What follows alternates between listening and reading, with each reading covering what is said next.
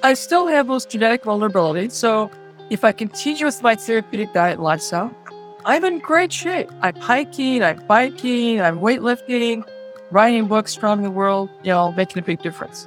If something happens that I'm re-exposed to too many toxins or re-exposed to my excluded foods, as I said, in 6 to 24 hours, I have incapacitating levels of pain.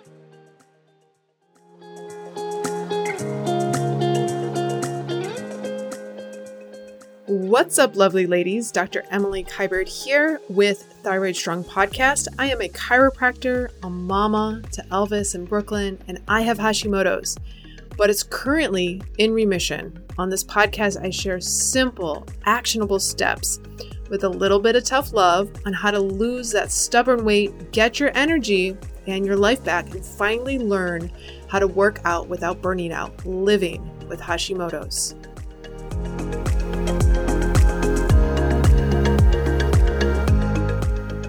So we are sitting down today with Dr. Terry Wahls. I am so excited to have you on. I was studying all weekend, watching your TED Talks, and you have this really profound story of transformation, especially as a practitioner.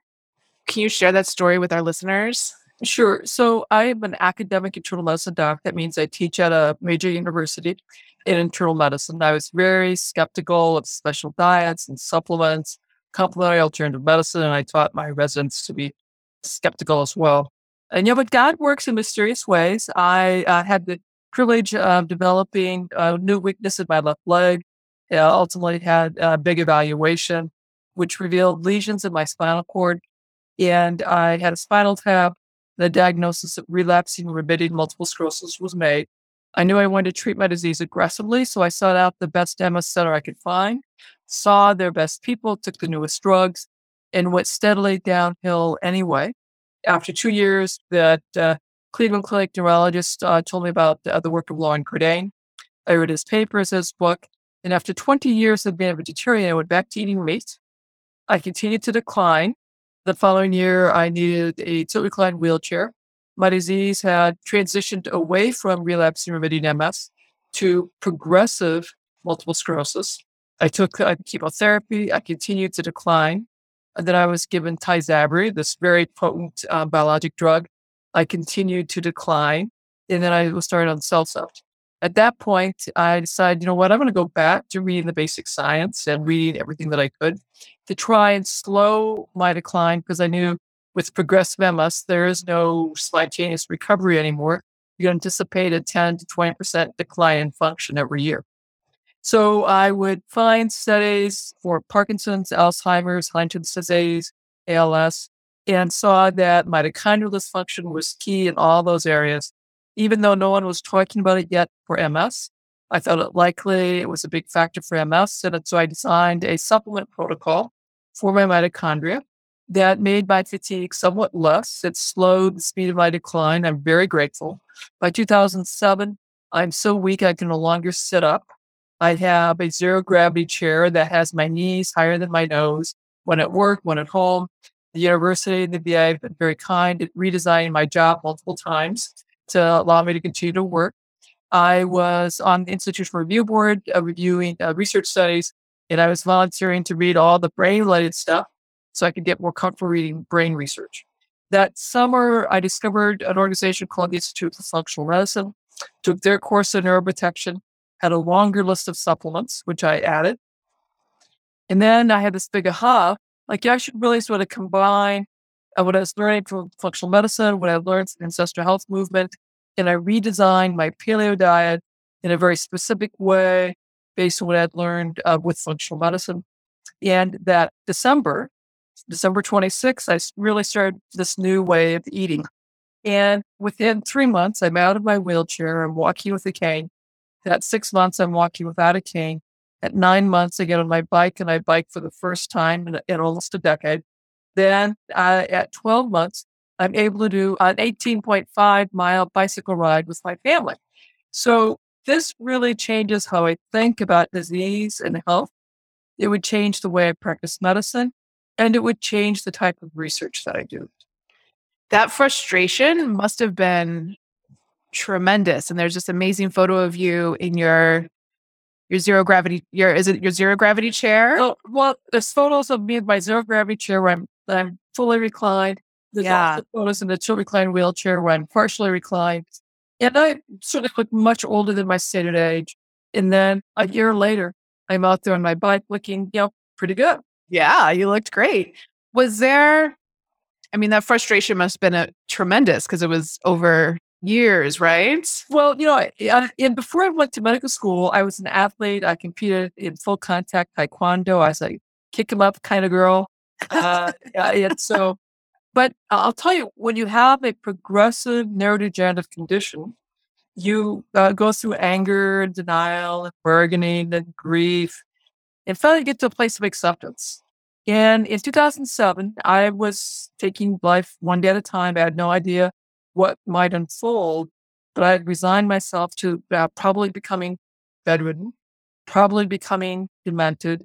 I was having increasingly horrific trigeminal neuralgia, these electrical face pains that were more and more difficult to control.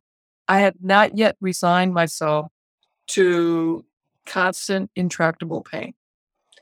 But I thought that was the future I was probably headed for.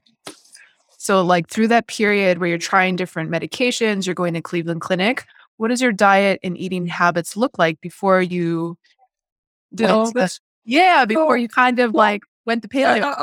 I'll go through all of this. So, I grew up on a farm, eating organic vegetables and the meats that we raise. I entered medical school, then life gets busy, and I'm sort of a rebellious kid. So I quit eating meat. My parents are convinced that I'm ruining my health. It just makes me more resolved.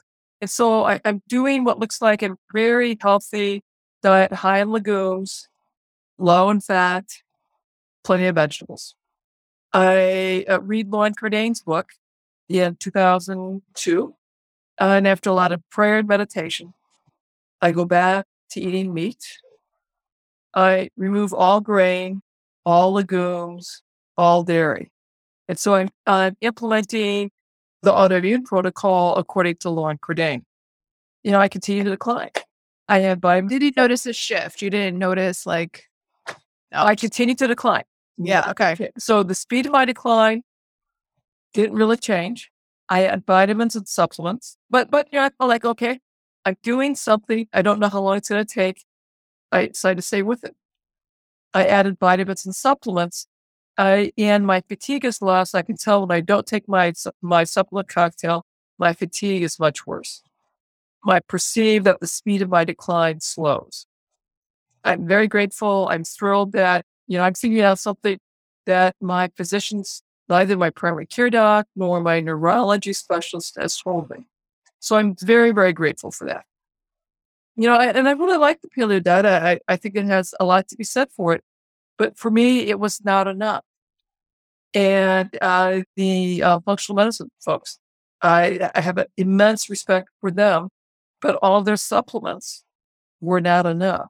I had to combine the principles I was learning in the ancestral health movement and what I was learning in the functional medicine world and what I was learning based on my own review of all the basic science for MS as well to create this very intentional and very intense therapeutic diet and lifestyle program. Yeah. Once I implemented it, the speed of my recovery is stunning. And if I go off that, because of the complexities of travel, if somebody accidentally serves me some gluten, my pain, my trigeminal pain turns on 6 to 24 hours to horrific levels once again. So to me, it's very clear that a therapeutic diet and lifestyle for me has profound impact on my health. Yeah. And now you teach practitioners, you have an online course, you have in-person gatherings. And you were mentioning that years ago, there were no dietary intervention studies relating to MS. Correct. So there was a cohort study that Swank did. He followed folks that he trained on a low saturated fat diet, and he followed them for 50 years. And so that was very interesting, deeply flawed because it's not randomized and people drop out. But still, he's followed people 50 years. Very helpful. I'm the very first person who does a intervention study going forward. So that was my first feasibility study done in 2009. I think in 2012, there was another small intervention study done by Yada. And in the meantime, I'd done 3 small pilot studies. And just now, in one of the papers we're writing, we went back and looked at how many intervention studies are going on right now, and there are 12. A wide variety of diets. It's tremendously exciting that this was happening because dietary intervention studying is a lot of work. It's a different kind of research. It's very different than doing a pill-based study because it's very easy to do placebo-controlled trials when you're giving people pills. When you're giving people food, they know what they're eating. So it's a different kind of study design. And it's a lot more work to get people to give up foods that are familiar, eat foods that are unfamiliar, and maintain that because the food we eat is such a social part of our lives. It's a very big ask to give people to have them make a huge change in their eating patterns and in their social patterns as well. Can you talk about what kind of changes in a dietary perspective that in the studies that you're asking people So, to do? so in my current study, we are comparing a low saturated fat diet to basically the Wahls diet. In the low saturated fat arm, they're having less than 15 grams of saturated fat a day. So eating white fish, poultry without skin, whole grains, whole legumes, and very little fat of any type. No butter, no bacon, no red meat. For most Americans, that's a pretty big change. If you're on the Wahls arm, you're eating no grain, no legumes, eating lots of vegetables, and you're eating meat, fish, poultry, and you're having more fats. You can have some saturated fat. We'd love for you to have lots of olive oil, some flax oil, hemp oil. We do have some targeted supplements in there as well. I've heard so many people talk about how like fat is so essential for the brain and for the nervous system. And I'm curious, there are some people out there that really promote a ketogenic diet, especially for any sort of neuroprotection. I'm curious your thoughts on that. Ketogenic diets can be incredibly helpful because it will shift, in terms of how you operate your mitochondria. And that can overcome some of the mitochondrial dysfunction that might be part of their neurologic disorder. Now, there are a variety of ways of doing that. One is having a diet higher in medium chain triglycerides, like coconut oil, MCT oil. And depending on your personal genetics, that kind of diet might drive your cholesterol through the roof. And if your genes are like that, that diet is going to be really bad for you. The other thing you can do is do a olive oil-based ketogenic diet where you're having lots of olive oil. In both these diets, you have to reduce the carbs. In the medium chain triglyceride, you could probably have 50 to 80 grams of carbs. In an olive oil version, you can only have about 25 grams of carbs and still be in ketosis. Long term, there are some challenges with that in terms of changes to your microbiome, changes to your hormonal balance, your hormonal signaling. And we'll have to keep in mind, when you're in ketosis, your body's getting the signals there's not enough food, you are starving, so it changes your hormonal signaling. It's going to reduce your sex hormones to keep you from reproducing. It's not reliable birth control, though, so don't count on it. I want to make that very clear. But if your body is giving the signal that there's not enough nutrients for reproduction, you're not making enough sex hormones, or making a lower amount.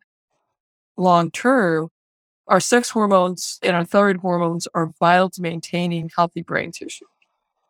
So the safety of long-term ketosis for the rest of your life, we don't know that question. The safety of ketosis for 3 months, 6 months, I would say, since our ancestors moved out of equatorial Africa into parts of the world that have winter, our ancestors have proven to us that ketosis 3 to 6 months out of the year is fine. We survive, we thrive, we do well. So seasonal ketosis is probably quite safe. Long-term ketosis for the rest of your life or for years, we don't know. That's an experiment that we've not yet done. Yeah. So a lot of the Wahls protocol, from what I understand from your TED Talk, is around mitochondrial function and health. Yes. Is that true? And, mitochondria is like such a hot topic these days, but I think a lot of people don't actually know what it means. Yeah. So the mitochondria, when about 1.5 billion years ago, the cyanobacter started making more oxygen and the oxygen levels in the atmosphere rose. It killed off about 98% of all life. Fortunately for us, there were some random mutations eventually that allowed some bacteria to use oxygen very, very effectively to make more energy or more ATP. These bacteria, they were basically making their first Krebs cycle, and they thrived. They were engulfed by bigger bacteria, and they developed a very happy symbiotic cooperative relationship that would evolve into multicellular organisms, that would evolve into our earliest mitochondria. And so all of our tissues can now specialize by virtue of these ancient early bacteria that are now our mitochondria. So our tissues could evolve into brain tissue, to muscle tissue, to bones, to glands, to digestive tissue. And every tissue then, every organ is dependent on mitochondria for the efficiency of that organ to work well. The organs that are most dependent on mitochondria are the ones with the highest energy needs. So your retina, your heart, and your brain. But all of our organs will depend on mitochondria, but it's those three organs that where mitochondrial dysfunction will first show up. Problems with retina, like age-related macular degeneration, that's a retinal problem from your mitochondria. Chronic pain, headache, cognitive decline, mood problems, that's a mitochondrial problem. And of course, heart failure, that's a mitochondrial problem. So it sounds like you had been making nutritional changes, supplement changes, but then when you really shifted to a focus on mitochondria was when you started to really see big changes in your symptoms. I made the nutritional changes. I did supplements focused on mitochondria. When I was really focused on ancestral health, a lot of the ancestral health says, this is what you should not eat. But they were not really focused on, this is what you need to eat. When I had the aha, I need to figure out what I should eat that specifically nourishes my mitochondria based on the supplement stuff I'd figured out from my research and functional medicine. So when I combined, here's what you need to eat, plus here's what you need to avoid, that's when my recovery was stunningly rapid. Tremendous. And I think it's important to note that it's not like you still have MS. Of course. Yeah. I still have those genetic vulnerabilities. So if I continue with my therapeutic diet and lifestyle, I'm in great shape. I'm hiking, I'm biking, I'm weightlifting, writing books, traveling the world, making a big difference. If something happens that I'm re-exposed to too many toxins or re-exposed to my excluded foods, as I said, in 6 to 24 hours, I have incapacitating levels of pain. Wow. What kind of toxins when you're re-exposed to them? Is it like mold? Like what kind of stuff? Actually, I think I have to watch flying because I'm traveling the world so much. Yeah. Lecturing, teaching. So I have to be careful how many major flights I can take per month. I prefer one. I can't do more than 2 big flights a month. I keep readjusting my detox protocol to accommodate the flying. I also more recently feel like super terrible after I fly. I'm like squirting like liposomal glutathione under my tongue. Yeah. What do you think it is about flying? There are several things. One, our planes are treated with pesticides that decrease the transportation of vermin. So we're exposed to the pesticides, insecticides. We're also exposed to the radiation. Yeah. And then the jet fuels are aerosolized, and we're having jet fuel exposure as well. It actually, cognitive issues are, if you look at air cabin crew, flight attendants, pilots, they report higher issues of early cognitive decline. Wow. So you have multiple resources online, and I feel like it gives such hope for people who have MS or who are struggling with the symptoms and What are some of those resources online that you can share with people? So we have a really great one-page handout that summarizes the key elements of the Walls diet. So if you go to terrywalls.com/diet, this is a great handout to put up on your refrigerator. It's also quite beautiful. So I'll put in a plug-in for my designer. We'll drop it in the show notes. Yeah. And the other thing that I do, unlike many of the writers in the ancestral health movement, nutrition movement, functional medicine movement, I actually do the research. So, stuff I say, I test in clinical trials. So I'm doing trials, writing papers. So if you want to see some of the papers we've got written, go to terrywalls.com/papers. You can get copies of the papers. You can also get a link to one of the online papers that has the videos of the gait changes that we're able to achieve when people, at baseline implement our intervention, and then 12 months later, how much gait improvement was achieved. That's amazing. So what kind of transformations, like if you were like describing a video, because we do a lot of like gait analysis in the clinic. So what would you say? I will set the stage with progressive MS. You anticipate a 10 to 20% decline each year. So with progressive MS, if all we do is get people to hold flat, that would be like a home run. People pay, $100,000 a year to hope to not progress anymore. So that's the stage. If all we do is keep people flat, that would be phenomenal. As a group, we kept the group flat. Half of our folks continued to decline, which is what you expect everyone to continue to decline. But half of our folks had clinically meaningful improvement, where they went from needing 2 walking sticks or a walker to none. We had one lady who came to us using a cane for short distances, a walker for a long distance if you went out shopping. She was jogging by 6 months. What? That's amazing. We had another lady with progressive multiple sclerosis, primary progressive. Nothing helps those folks improve strength. Primary progressive MS. She went from needing 2 walking sticks, being very stiff at 3 months, to walking faster with no walking sticks at 3 months. Tremendous. Do you have like a story in mind that probably other than your own, which the photos are mind-blowing, like a story of transformation that's like really sticks out or is really profound? Yeah, I'm thinking about one of the people who now helped me run our live event. She's a business owner, and she was struggling with fatigue and could tell that, thinking was getting slower, much more challenging. And she was really wondering how much longer she would be able to continue running her business.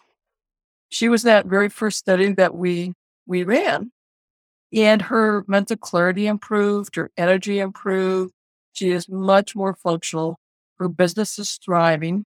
Her expectation is that she would not still be working. That lady that I mentioned earlier who is jogging, she was working half-time, and she was thinking she was going to have to stop working because fatigue was so profound. And it was getting more and more difficult to conduct the activities of daily life, to go shopping, prepare meals. And so she was envisioning that she'd have to go to a skilled nursing care because she couldn't manage to live independently.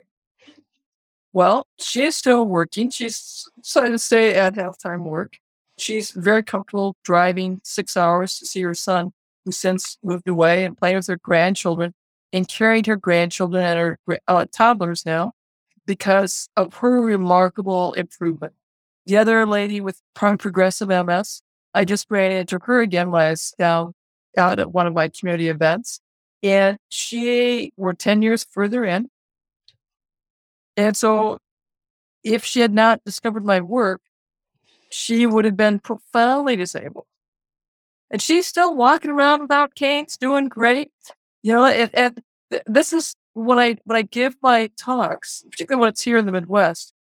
I give my talk, I do the Q&A. And then I sort of like, I'm at a revival meeting. People are standing up.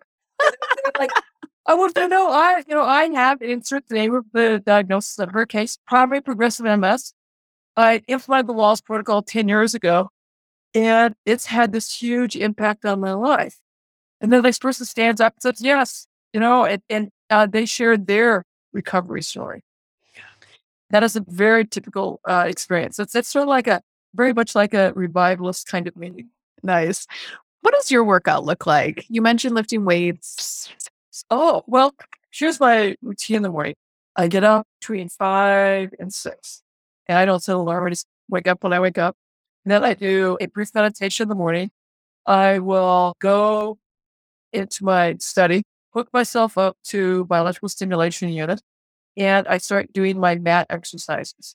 And I will do that for 45 minutes to an hour. And I'm dialing up my current, moving my electrodes, dialing up my current, and I'll dial up my current to as much intensity as I can tolerate, workout that I keep dialing it up. And it's creating like muscular like contraction stimulation. Okay. Right. So I do E-stim as I work out. Then I will go start my tea, get my tea brewing. Then I go down and I go to a vibrating platform workout. And now I do a 10-minute workout on my vibrating platform. I'm trying to rebuild my skeletal strength because of all those steroids I took.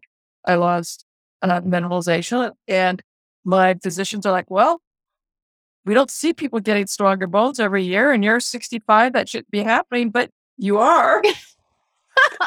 Well, it will happen, folks. Yes. And then I come back up and I make my tea, some golden milk and mushrooms and all of that. And then I go sit in my sauna for 20 to 40 minutes, according to my day. Then I read some of my functional medicine, ancestral health, latest research kind of stuff. And then I come to work. Once a week, I will swim instead of doing E-stim. Anyway, I do this 45 minutes to an hour of E-stim. And then during the day, I have a portable E-stim unit, and I put on electrodes targeting my glutes. And I'll do another 1 to 2 hours of E-stim for the glutes. When it's not winter, then I'd be biking to and from work 5 miles each way. So it's a 10-mile bike ride. So like self-care is really essential in terms of prioritization. It's one of the best things I did was I decided to retire from the VA so I have more time for the research and more time for self-care. Except if I really want to impact the research community, the research that I'm doing, and to be willing to travel the world to do the amount of teaching that I'm doing, then I needed to limit my work to 60%. Yeah. So do you ever get in the beginning of this journey, you mentioned that you were skeptical, right? Yes. Do you get that skepticism now from other? I was like nuts. When I first recovered, people were thrilled that I recovered. And then I changed my practice. And I'm talking less about drugs, more about food and therapeutic lifestyle. And my colleagues started complaining to me that I had to go meet with my chief of staff and the chair of medicine to explain what was going on. But to their credit, and I knew to bring my scientific papers to explain the rationale of why. And they taught me that I'd be very careful in the medical record. You have to be able to survive a peer review audit from somebody who hates functional medicine, hates ancestral health medicine. So I learned how to be very careful that I was optimizing cellular health, mitochondrial function, that I was not treating disease. I'm just creating wellness and monitoring for medication tolerance. I document things more appropriately in the medical record. I now am very careful to have disclaimers on my website, in my book, on my materials, but to the public so people understand I'm not treating disease. I'm improving cellular function and monitoring them for medication side effects because medication needs may well change. Yeah. Yeah, when I made that change, my colleagues were much more comfortable.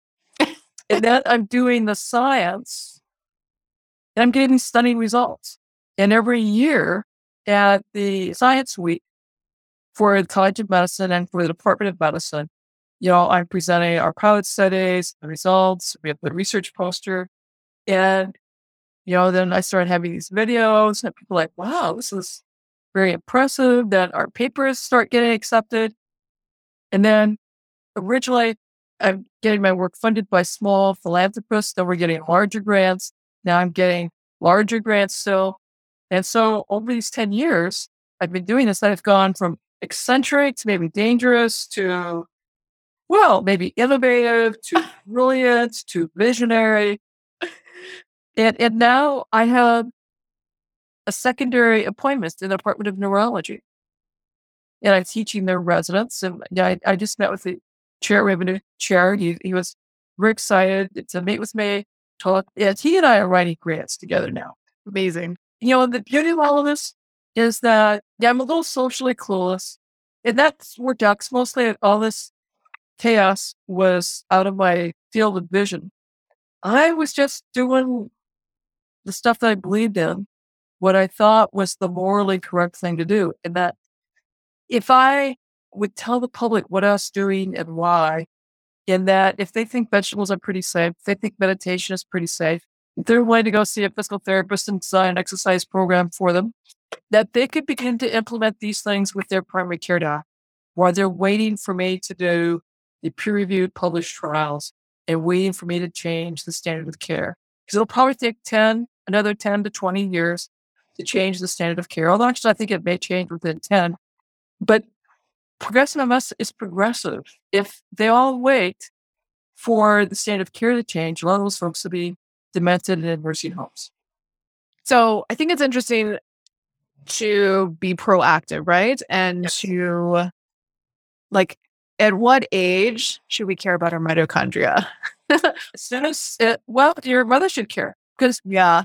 we all want our children to do well. We want our children to behave reasonably well. We want them to do well in school. We want them to do well with their peers, to learn how to interact well socially.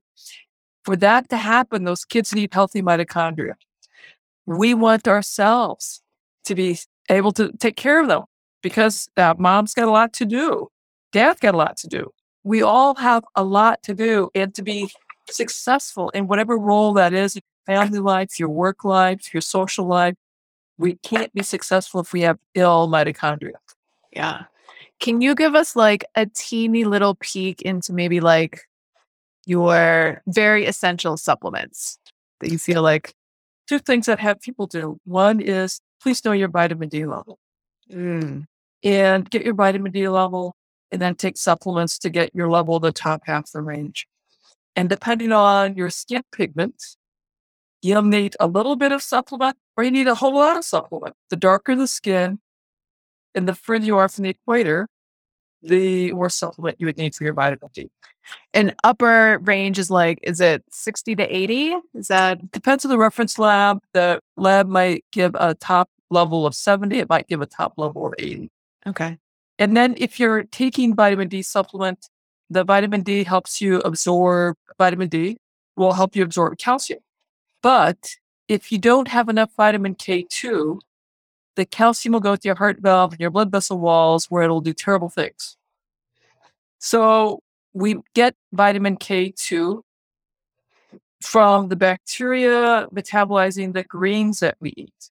So if you follow the Wallace protocol, you eat a big plate full of greens every day. Ideally, you have some grass-fed liver once a week. That will get you K2. And depending on the amount of vitamin D supplement that you take, you may want to take a K2 supplement as well. Awesome. So everyone get their vitamin D levels checked. Check, think about, do you need vitamin D supplement?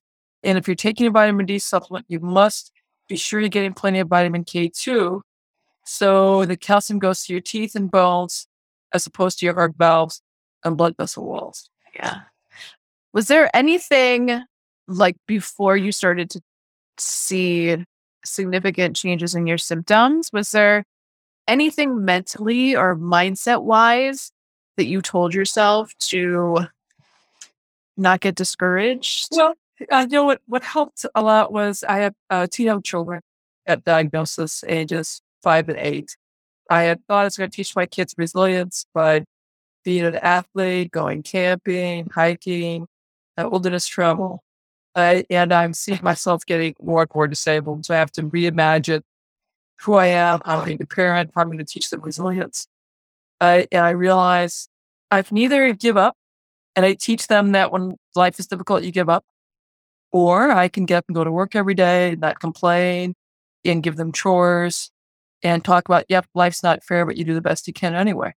That was the key part, was having my kids, knowing the most important thing for me was teaching them resilience and that life is not fair. So what? You get up and do the best you can anyway. My kids had chores, both my son and my daughter at various times, complained bitterly about having to do the laundry, that none of the friends knew anything about laundry soap. And it wasn't fair. They're stamping their feet. And I'm like, oh yeah, that is so unfair. That is so unfair. And they're stamping and why are you making me do this? Well, because it's your job. It's not fair that I can't do it. It's not fair that I have MS, but I have to go to work anyway. And I'm going to do the best that I can anyway, even though life's not fair. And this is your job and you're going to have to do it. And then both kids at their various ways then stamped their foot and said, I think you're glad you have MS. So you can lecture me about chores.